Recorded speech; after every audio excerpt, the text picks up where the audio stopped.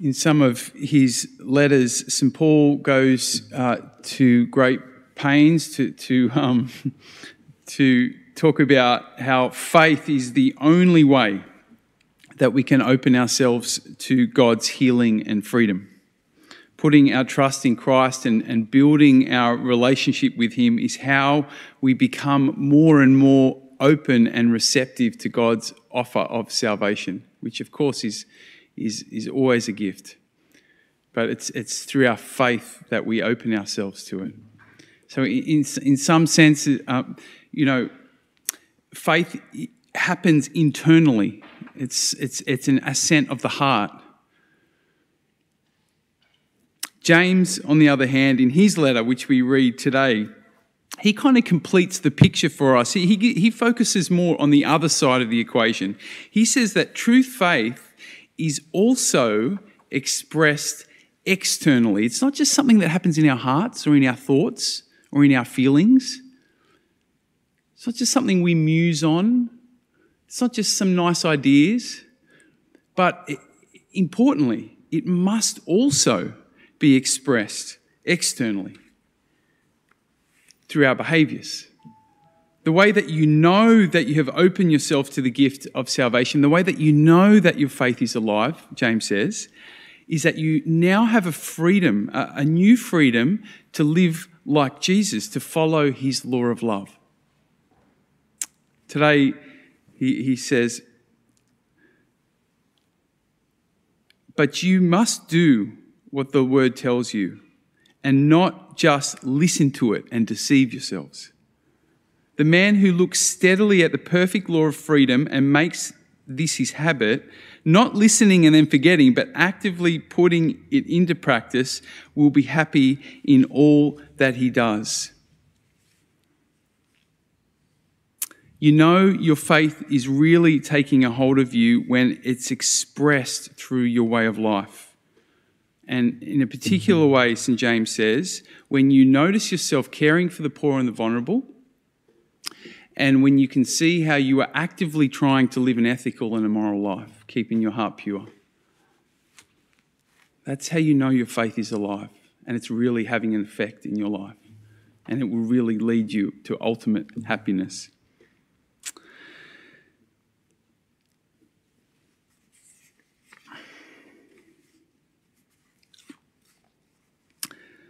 On one level, this external expression of our faith is something that happens naturally and we might say organically as we experience the love of God.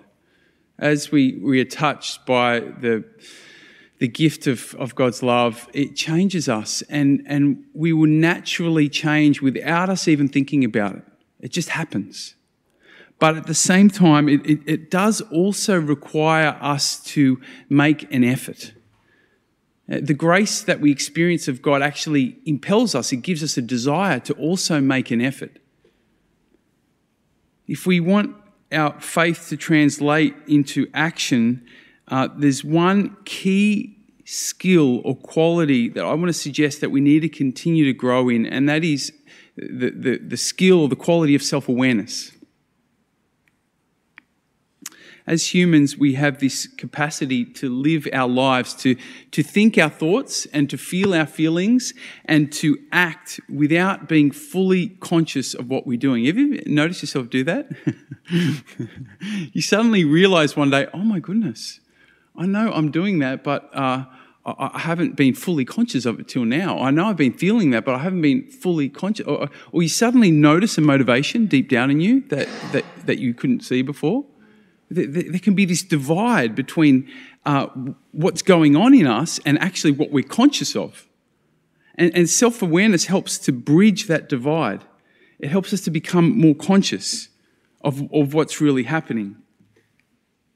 Self-awareness helps us to get in touch with those deeper motivations and attitudes which are so...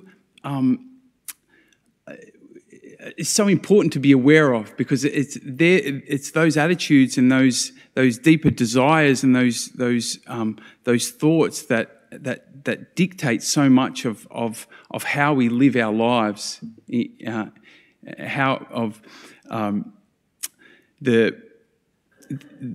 spirit in which we live our lives.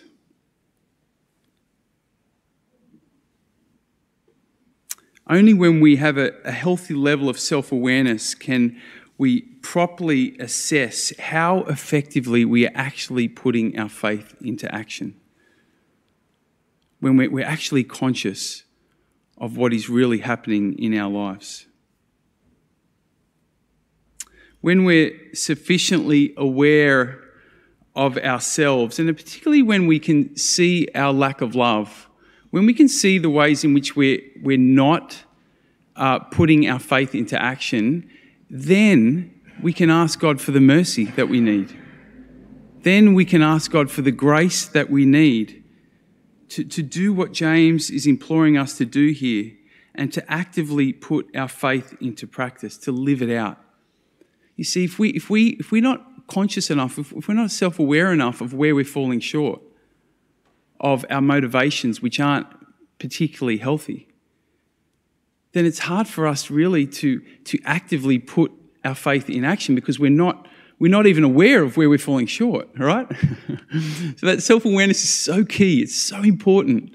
It can be difficult to see the truth of ourselves, but it's an important step on the journey towards conversion and growth and healing and transformation and love, growing in love. We can't do it without a growing capacity to be conscious, self-conscious, self-aware. So that's my encouragement to you today, that you would really seek to actively grow in self-awareness. It is the fundamental quality needed for a healthy spiritual life. We can't do good spirituality without it. Otherwise, we're fooling ourselves, which is what St. James is saying.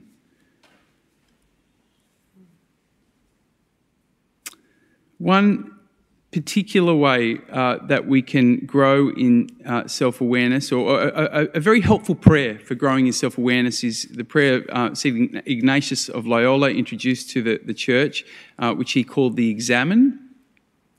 Simple prayer. His encouragement was to pray it every day. And, you can do it in 10 minutes, 5-10 minutes.